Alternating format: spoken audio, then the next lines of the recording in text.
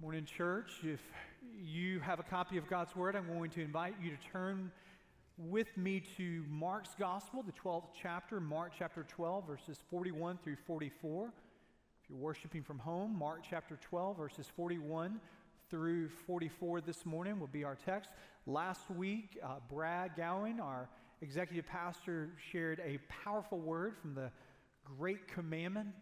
And as Danielle and I, along with our family, we were able to be out for a few days and had a good time away. But I was blessed to hear that message and to be able to worship at home there, watching via our live stream.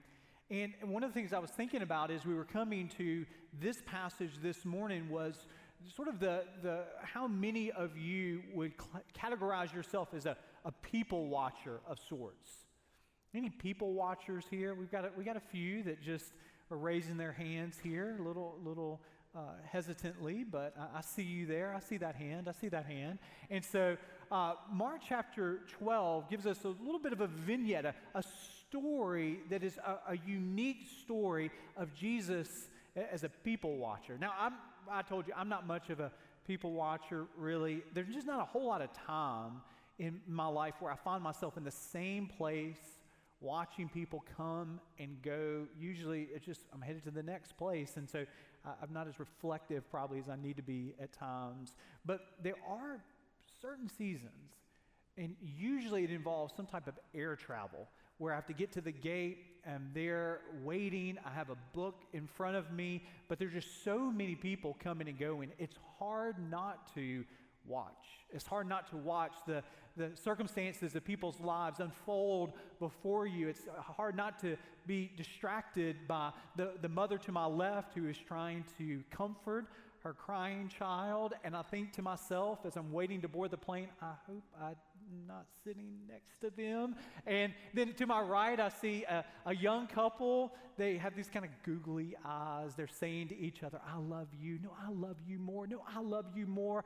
And I think to myself, oh, they're bound for their honeymoon. And equally, I think to myself, I hope I don't sit next to them either. And but there are times where we're in these settings where we're people watching, and Jesus in Mark chapter 12 is in the equivalent in that Jewish world of a first century airport terminal with people coming and going there in the temple in the midst of Passover season. And we see the one time where I feel that Jesus is just watching the people. But he doesn't just watch their external actions, but he peers into their internal motivations. He peers into their hearts. Mark chapter 12, verses 41 through 44, the word of the Lord to us this morning. He, being Jesus, sat down opposite the treasury and watched the people putting money into the offering box. Many rich people put in large sums. And a poor widow, she came and put in 2 small copper coins, which make a penny. And he called the disciples to him and said to them, truly I say to you, this poor widow has put in more than all of those who are contributing to the offering box. For they all contributed out of their abundance, but she out of her poverty has put in everything that she had, all she had to live on. Now, Jesus is headed to the cross. This is going to be his final earthly act there in the temple. The Golgotha is before him. The cross is at the forefront of his ministry in the next chapters that we're going to read. But in this moment, he's in the temple. He sits down across from the treasury. Now, you need to understand in that first century Jewish temple, there are 13 treasury chests. And each of them was sort of an inverted trumpet that people could put their offerings into. And each of these 13 chest offering boxes have a description upon them, really an inscription on them to describe what the offering was for. So you'd have 6 of these chest offering boxes that would say free will offering. You'd have one that would say old shekel dues, new shekel dues, bird offering. And so all of the men and women that are coming for Passover, they're bringing their offerings, and Jesus watches the rich parade their wealth before the crowd. Now, this isn't an indictment to all who are wealthy, who are giving, but it is an indictment to the motivation of these that Jesus observes. It is an ostentatious scene. They are giving to be applauded. You can imagine them just dragging their money behind them. The coins clicking and clanking behind them as they drop each one as a show. Look at our faithfulness. You can almost imagine the crowd sort of clapping for them, but Jesus peers into their hearts and he sees that their motivation is not the purity of heart. Now, no one else sees, who is really the protagonist of the story, no one else sees the heroine of this story here, which is this poor widow. But Jesus does. Jesus takes notice that she stops and she gives her 2 copper coins, which is all that she has to her name. And you need to understand, in that first century world, to be a widow is to be as almost as destitute as you possibly could be. It would have been a plight that was unthinkable because there is no social network to fall back upon. Many widows within that first century world would have to revert to prostitution just to survive. So this woman is doing something that is of extravagant faith. Now, no one would have seen that and known that because only Jesus can see that as he's watching these people go by and see into their heart, the rich, and see into her heart, the poor. And that really is the heart of the matter, isn't it? It's the heart of her gift. It's the motivation that she gives by. Now, she only gives 2 small copper coins. If you're reading the King James Version, what is the translation that you have? It is the widow's mite. It is the lowest and least valuable of Roman currency of that day. She gives nothing from a financial perspective, but do you hear me? She gives everything. The temple doesn't pay its dues for the next year through her gift. The crowd is impressed by the rich. The crowd is impressed by the show of wealth. Jesus is impressed by the size of her heart because she gives out of an abundance of gratitude and faith in her God. And what do we learn? What we learn from this passage is that Jesus looks at the heart of the giver more than he does the amount of the gift. That when the heart is right, the amount will follow and be right. That Jesus looks at the heart. Now, the question then that is upon us is, what is the heart of your giving? What is the heart of my giving? What is the motivation of our life? Now, when you are writing your mortgage payment, you're writing a check, it's being drawn out, automatically drafted from your bank account, I can assure you your mortgage lender could care less about your heart.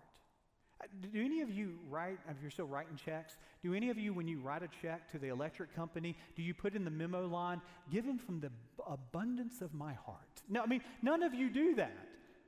No lender, no company could care. They do not care about the motivation of your heart when you give, but that's not the case when we give to the cause and the work of the Lord. Our heart is everything.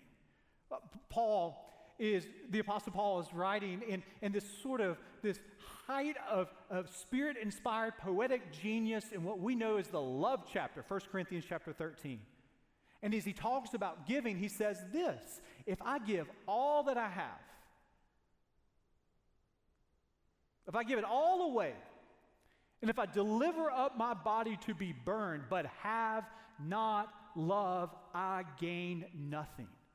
We have the privilege, you, me, we have the privilege to give to the cause of the Lord in and through the work of what he is doing here at Dawson. We have the privilege to give to the cause of Christ and other gospel-centered, mission-minded organizations that we have the privilege to support.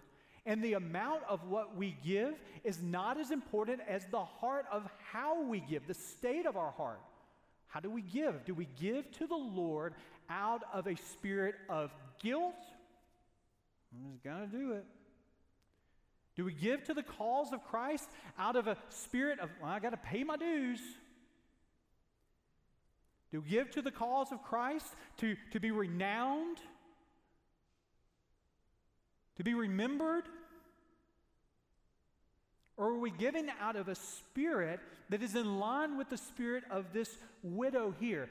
She gives all that she has in a complete show of her dependency upon God as her supplier. And you know what Jesus does? He says, Peter, James, John, all the disciples, come sit next to me. You can't miss this. And we don't know her name. This penniless widow that has 2 small copper coins, she's immortalized in the canon of Scripture because of her faith, and Jesus says, she's an object lesson.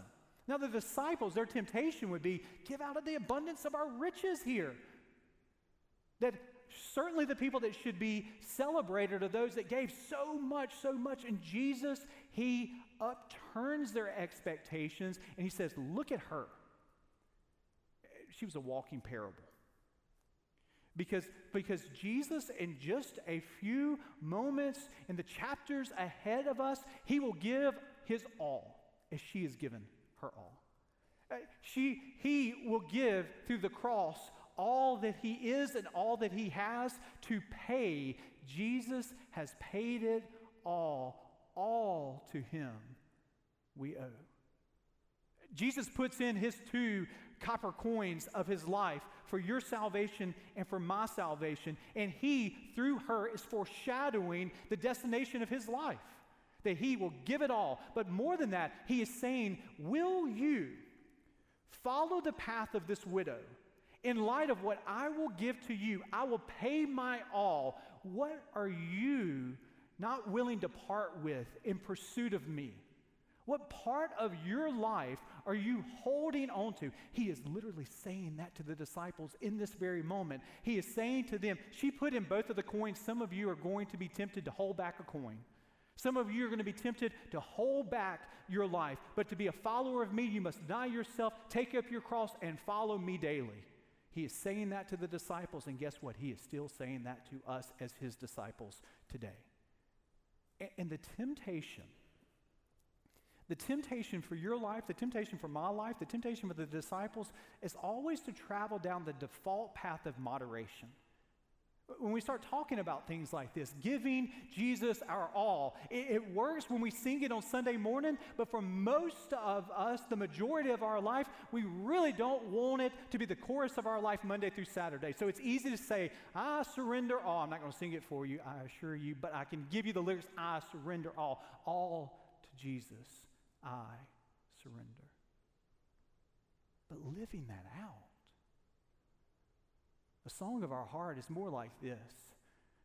Jesus, I give you what's left over. But I really, you don't want me to be fanatical. You don't want me to go overboard in my faith. You don't want me to really give you my all. You don't want to have access to every part of my life because that is a path that's just too radical. Our default position is always going to be a position of moderation. We want to be moderate in our faith and pursuit of Jesus. How many of you are familiar with C.S. Lewis's book called The Screwtape Letters? It's a wonderful book. It's a fictionalized account between this veteran demon tempter by the name of Screwtape giving wisdom to his nephew, this young novice tempter, this demon by the name of Wormwood. And Screwtape, the whole Screwtape Letters are this imaginary correspondence where the veteran tempter is giving advice to the novice tempter, the new tempter. And there comes a place where he talks about the role of pursuing with the human subject, the role to put before him or her the place and the role of moderation. Listen to what Lewis says through this imaginary correspondence. Talk to him. You see it on the screen. Talk to him about moderation in all things. If you can once get him to the point of thinking that religion is all very well up to a point, you can feel quite happy about his soul. A moderated religion is as good for us devils as no religion at all, and much more amusing. I think Lewis, in many ways, is channeling John in exile on the island of Patmos when he's writing to the church at Laodicea, and he talks about, I have this against you, you're neither hot nor cold, lukewarm, and God spews you out. Here we have a widow who is an example of our very Savior.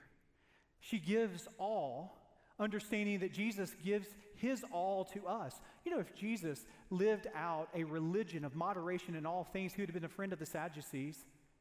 Yeah, you don't get crucified for this, but as we look at Jesus, he's not moderate in any of his claims. He says, I am the way, the truth, the life. No one comes to the Father except through me. His claims are all pervasive as he calls us to full-throated, full obedience to him. And this is the reason that he was crucified, because he was so threatening to the religious establishment of the day. And he continues to call us past convenience. He continues to call us past our comfort. He continues to call us from the safety of the banks of familiarity into the depth of obedience where he and he alone is leading us through the power of the Spirit. He wants all of you. He wants all of your thoughts. He wants all of our habits, our dreams, our family pursuits, our work, our resources, our time, our gifts, our pursuits, our goals. All of this wants to be under the umbrella of his lordship. None of it we hold back from him, saying, here's your share, here's our share. It is all his in gratitude because he has paid it all to him we owe. I told you at the outset of the sermon that we got away for a few days. Going to the beach. We hadn't been to the beach in 3 years now. So we're socially distanced, we're isolated, we got all of our food, brought it back to the condo, all those kinds of things. We wanted to be responsible in the midst of this, but at the same time, it was really good. For those of you that don't know me, I have 3 teenage and two teenage boys, and then a younger son who is 8 years old. And so over the last years of going to the beach, it's been a lot of work. This is the first, do you remember this when you go to the beach and you have really young kids and you and your spouse have to take a week vacation after the week vacation going to the beach?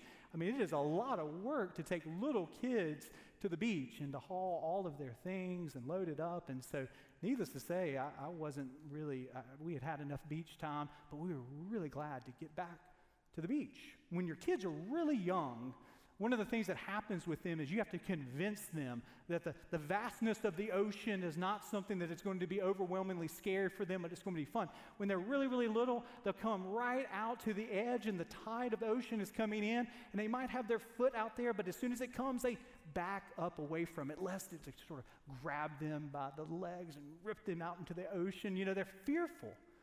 They're fearful of the water. And so when your kids are little, you're picking them up. And you're running them out into the ocean.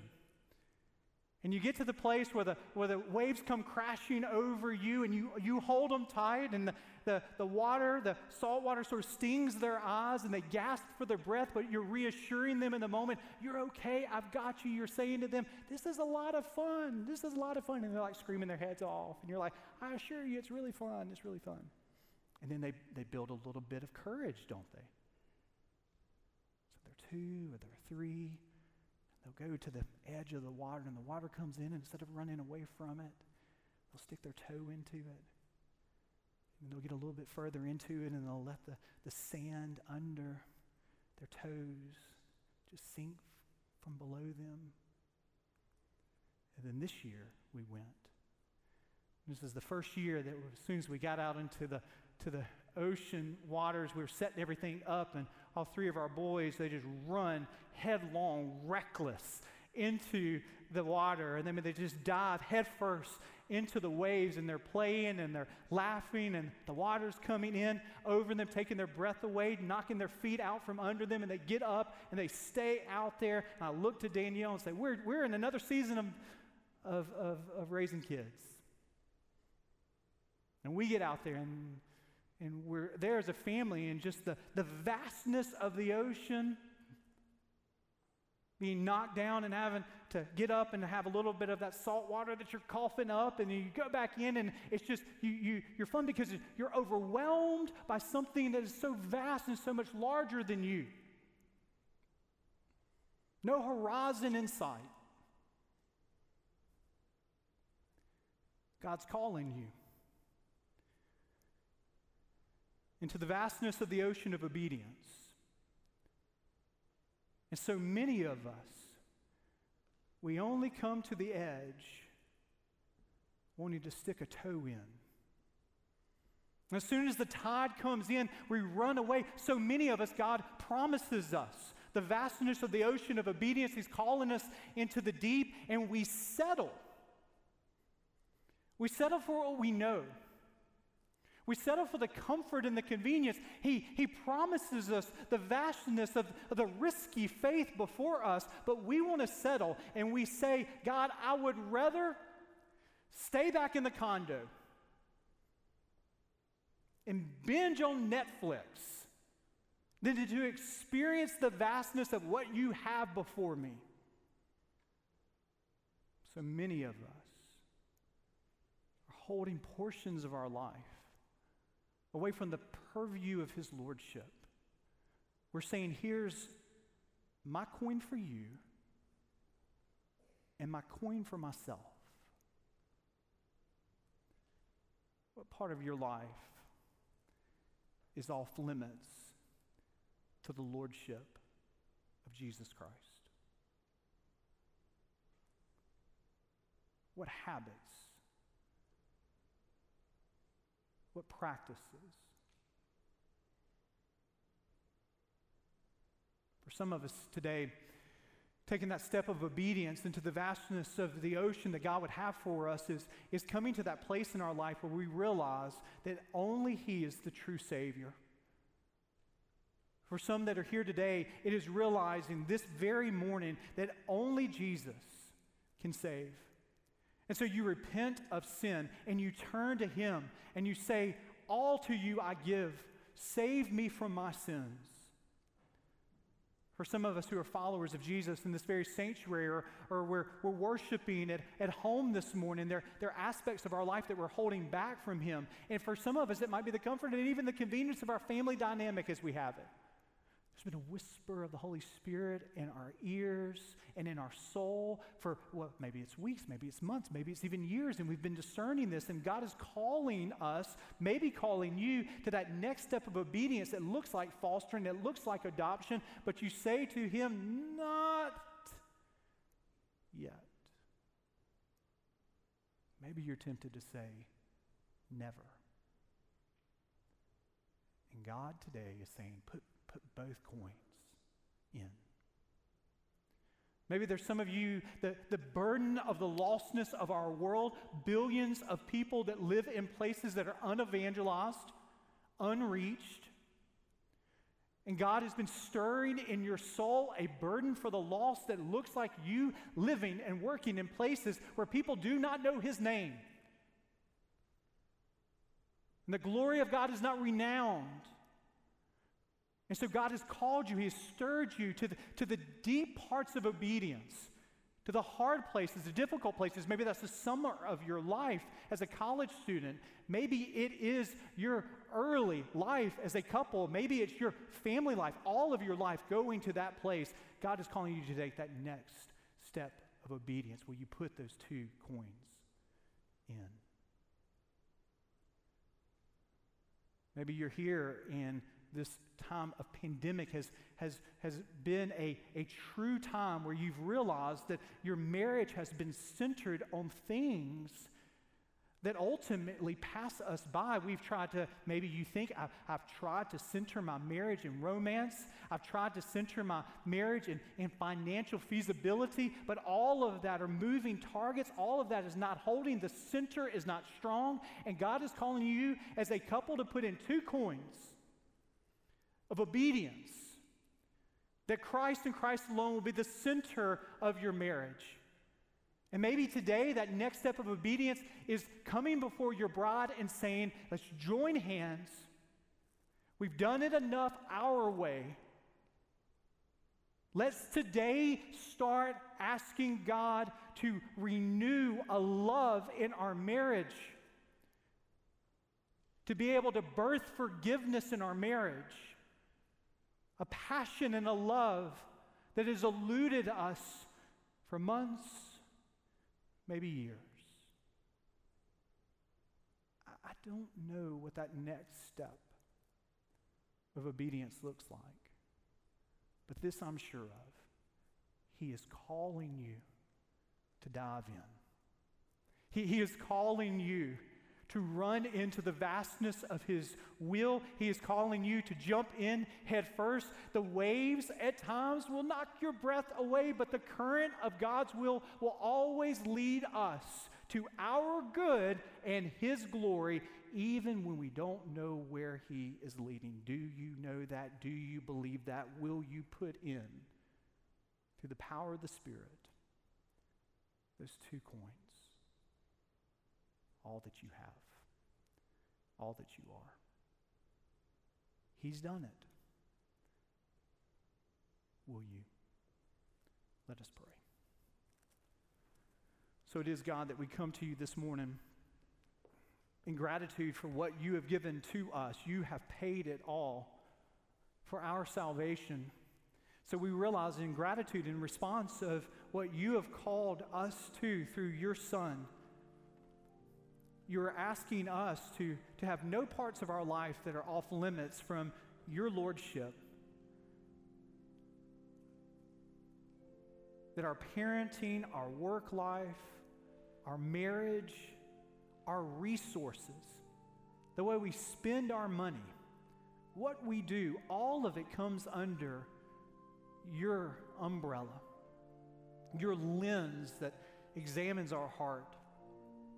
So I pray today that all of us that are here would look deep through the power of your Spirit into the next step of obedience that you would call us to.